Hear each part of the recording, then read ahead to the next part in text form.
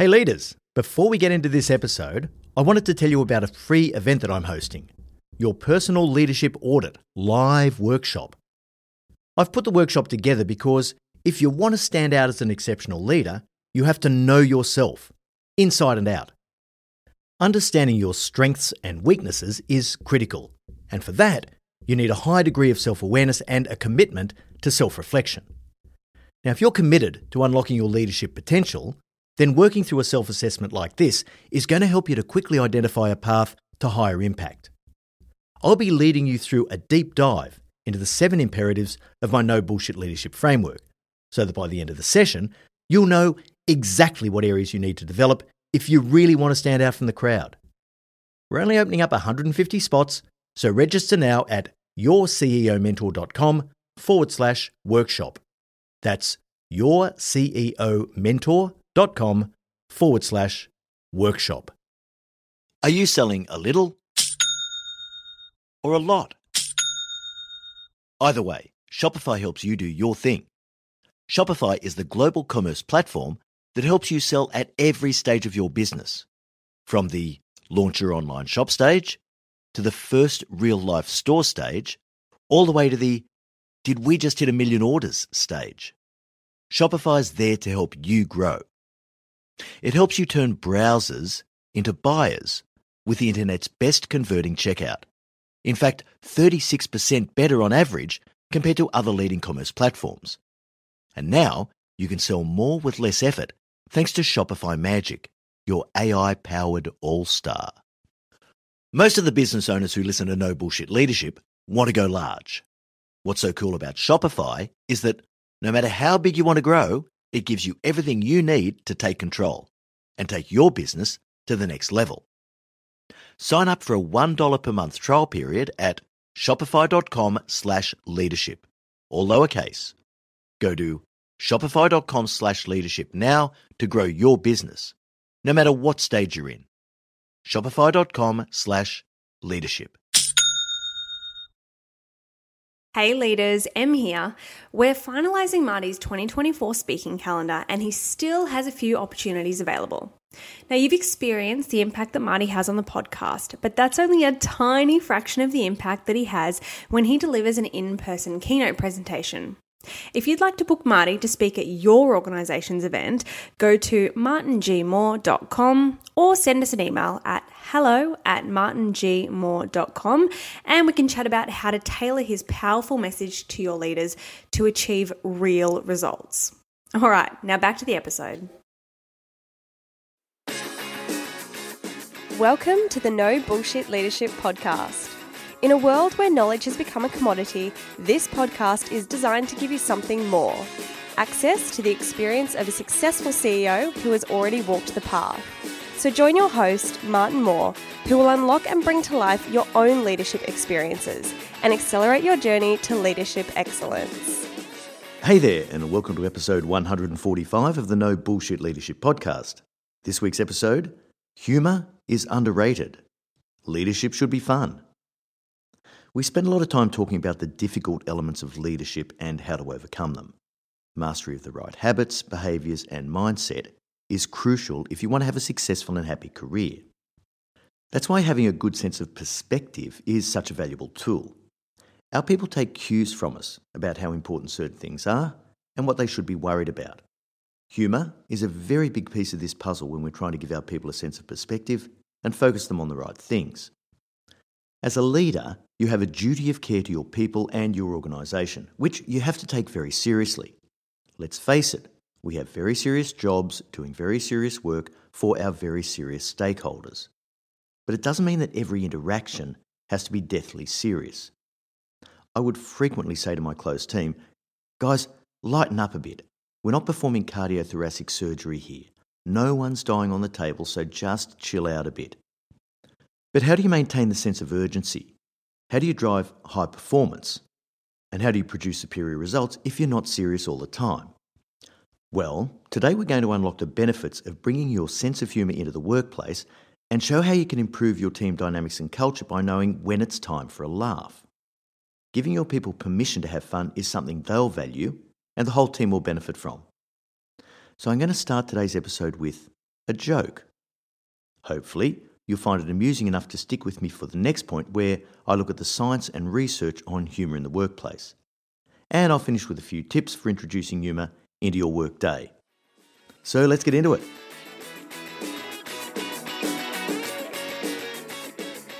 What better way to start a podcast about humour in the workplace than by telling a joke? Now, you might not all find this as funny as I did when I first heard it, but hey, it's my podcast, and I figured if I can't at least amuse myself, I've got no chance of entertaining any of you. So here we go.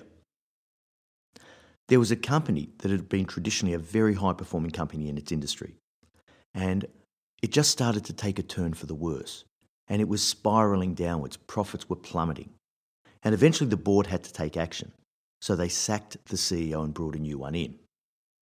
The new CEO, on his first day in the office, was coming into the reception area and he bumped into the outgoing CEO.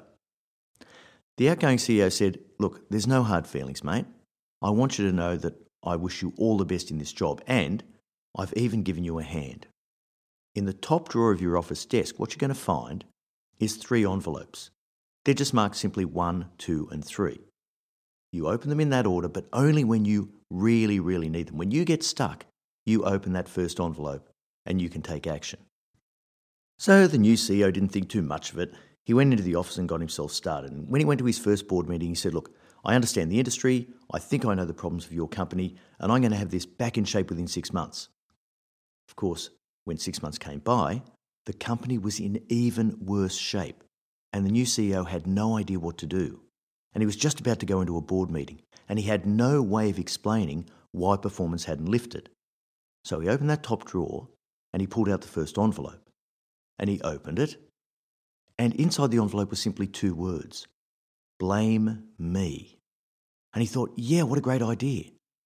He went into the boardroom and he said, "Look, this is taking longer than I thought. The problems here were much more severe than I'd anticipated because the previous CEO had really run this place into the ground." And the board accepted that, and he went on. 6 months later, things still hadn't improved. The company was on the brink of liquidation, and he didn't know what he was going to do about it. So the CEO went, opened the top drawer, and pulled out the second envelope. And when he opened it, he found that it simply had 1 word: restructure. Genius. So he went into the board meeting and he said, "Look, I now know what all the problems are. I know how to recover the organisation, but I have to restructure it because the structure was wrong." So the board accepted this and gave him some more latitude. Then 6 more months went by and the company's performance still hadn't turned around. In desperation, the CEO went into the office, opened that top drawer, pulled out the third envelope, and when he opened it, it simply said, "Make 3 envelopes, mate." So hopefully you enjoyed listening to that as much as I enjoyed telling it. It's one of my favourites. And it's a great way to lead into the topic of humour in the workplace. I recently came across a McKinsey article that highlighted the benefits of humour in the workplace. It found that laughter is one of the most powerful ways to build connection and trust with your people. Now, when we laugh, there are actually physical changes to our neural chemistry. Laughter increases our level of dopamine, which makes us feel happier. It reduces cortisol, which is a stress chemical. It releases endorphins, which makes us feel euphoric. And it increases oxytocin, which is a drug that promotes trust. Now, the McKinsey study quotes the following numbers. Leaders with a sense of humour are 27% more motivating and admired than leaders without. Their employees are 15% more engaged, and their teams are twice as likely to solve a creativity challenge. Those are pretty interesting figures. I also managed to track down an old article by Alison Beard, who's a senior editor at Harvard Business Review, which was published in May of 2014. It's a great read, so I'll put a link in the show notes for you. Beard cites a book by Peter McGraw called The Humour Code, in which he tries to work out what makes stuff funny. This is really interesting. It's like trying to decompose the anatomy of a joke. And what McGraw found was that the funniest things come from what he calls benign violations.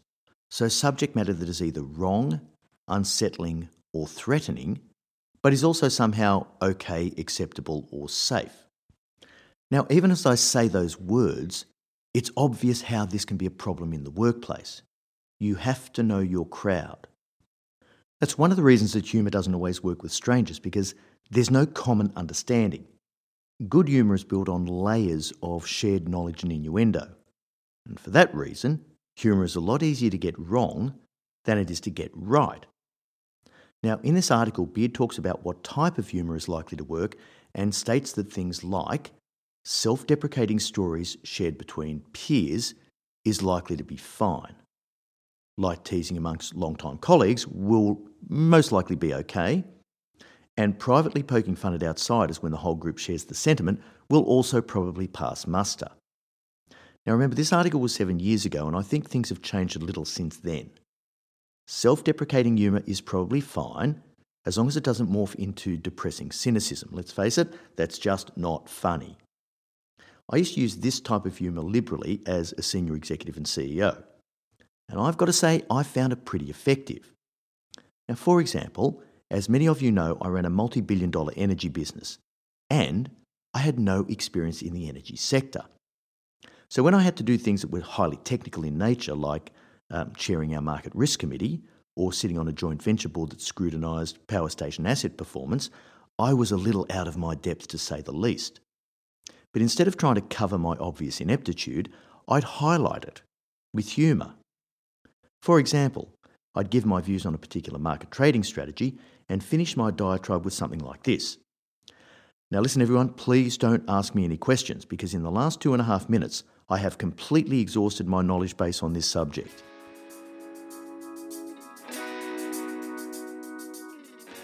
Let's think about light teasing amongst long-time colleagues.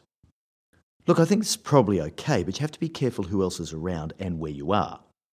Other people may not understand the depth of your relationship and the fact that you've probably traded jokes and comments for a really long period of time with no offence being taken by either party. It does remind me of a situation, though, where I had a little banter with a close colleague of mine in a group meeting once, and it was a very innocuous exchange. But one of the older women at the meeting took offence on his behalf. She said, "I don't think that what you just said is aligned with our company values." Now, I've got to say, I completely disagreed with her statement, but rather than arguing it out, I conceded and apologised for any offence caused. And let's face it, I loved the way that she felt safe enough to pull the CEO up in front of a room full of people. That was a really good sign of a healthy culture. So I just say, when it comes to that banter between colleagues that know each other really well, just be a little bit careful, because even if other people only overhear it, they can misinterpret it. How about poking fun at outsiders? Look, I think this is probably too dangerous and not recommended in group settings. One-on-one can be okay as long as it's light-hearted and not malicious. But this is one of the no-go areas for me now. I used to do it frequently in my past, but came to realise that what most people see as a hilarious and harmless comment, others see as a seriously offensive attack. This stuff is in the eye of the beholder, so don't risk it. There are too many people these days who are looking for any opportunity to claim that they've been offended by something, so it's absolutely not worth the risk in my view. So to summarise the findings from the book, The Humour Code, that was mentioned in Beard's article, I think it goes something like this. It's not whether or not you're funny, it's what kind of funny that matters, and it has to be consistent with you as an individual. Clever and subtle humour is sometimes better than gut-wrenching guffaws, especially in the work context. Don't be afraid to laugh at yourself, because that's a sign that everything's okay. And finally, laughter is disarming. Poke fun at the stuff that you can see everyone else is worried about. So I think we've established that humour in the workplace has many benefits, and it's an important part of your leadership toolkit. So here's a few rules of thumb to help you navigate the treacherous waters. The first thing is, you can't teach a sense of humour. It's developed over the course of your life by your attitude, your belief systems, and the humour that you're exposed to. Now, I've never found the man slips on banana peel style of humour particularly funny, but I love the subtle, dry wit of British humour. For those of you who are old enough, think Yes Minister, Blackadder, and Monty Python. Also, I love the irreverence and the sheer in-your-face shock value of South Park. Now, many of you might find Monty Python terminally dull, or South Park unacceptably offensive. And this is my point. Everyone is different, and everyone finds different things funny. That's why bringing humour into the workplace is really tricky. The rule here is always err on the side of caution. The second tip is that I find it really good to develop a personal lightness. If you're always running around looking serious and stressed, that's the mood and culture you'll create. Learn to smile, to let people hear you laugh, and have a light energy. And this is interesting. Many years ago, I worked for a CEO who, by the way, was one of the best bosses I ever worked for. He told me I needed more gravitas as an executive. And he was probably right. My lightness was too light. I'd be too quick to find humour in a situation. And I've got to say I was a little cynical about how many life or death conversations the executive team seemed to engage in. I didn't think they were at all warranted. And let's face it, I thought that some of the other executives were just full of shit. They took themselves too seriously. So I'd happily hose those issues down with a joke or a wisecrack. I did need to find a better balance between the serious focus that I needed for the job and the lightness that I could bring to it. But I was probably in my mid-40s before I started to get this balance right. The third tip is, make sure you don't offend anyone. Now, I got away with a lot of things in the past that I would never dream of saying today. Once, in a very serious executive meeting, I had to lighten the mood a little. The CEO was grilling one of the executives about a major project that had run into some serious difficulty. And I got to tell you, the mood was sombre. You could have cut the air with a knife. As the executive in question fumbled for excuses, I sat there nodding my head slowly. The CEO looked around at me and said in a mock tone, "Oh, well, apparently this is all okay. I can see the acting CFO nodding his approval." I jumped in quick as a flash and said, "Oh, Lance, you misunderstand me. This is my Tokyo nod. It doesn't mean I agree, it just means I understand what he's saying." Now, everyone broke out laughing. It lightened the mood and it broke the tension, so mission accomplished, right? But let's face it, it wasn't respectful to the Japanese culture, despite the fact that it was probably fairly accurate, otherwise it wouldn't have been funny. But I would never say that today because it is offensive. And I apologise to any of our Japanese listeners for that story who may have taken offence. Shazai shimasu.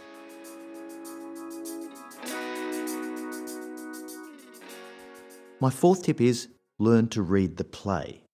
Now, you wouldn't make a joke about a very serious situation or incident, and the colloquial expression, too soon, is a pretty good guide here. For example, a number of years ago, one of the workers in my organisation narrowly escaped being killed. He was just about to do some maintenance on a coal crusher, and to do so, he had to actually get inside the machine and hose it down. Without warning, the coal crusher started up. It hadn't been isolated properly. If it had started a few minutes later, with the person inside, he would have been killed almost instantly. Now, the events leading up to that incident, where the isolation wasn't implemented properly, could best be described as a comedy of errors. But the seriousness of the incident and its potential to have really hurt someone sapped all the humour from it.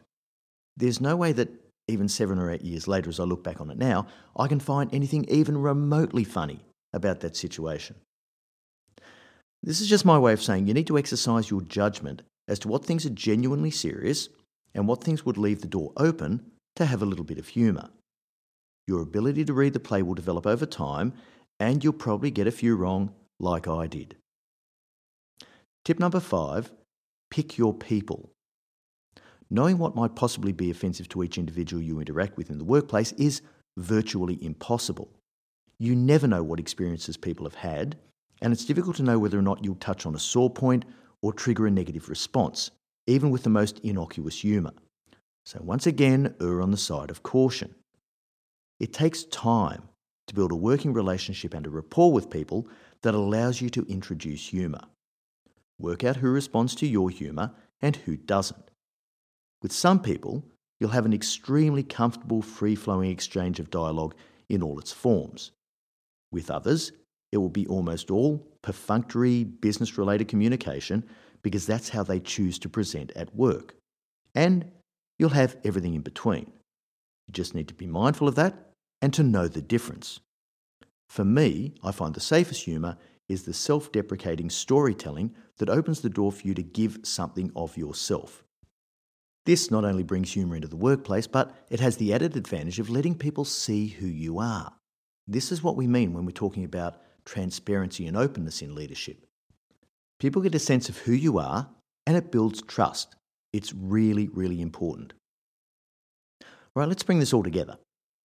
I haven't always got the humour thing right, but I don't have any regrets because the positive impact that I've seen my leadership style have has completely outweighed the very odd occasion when I've got it wrong.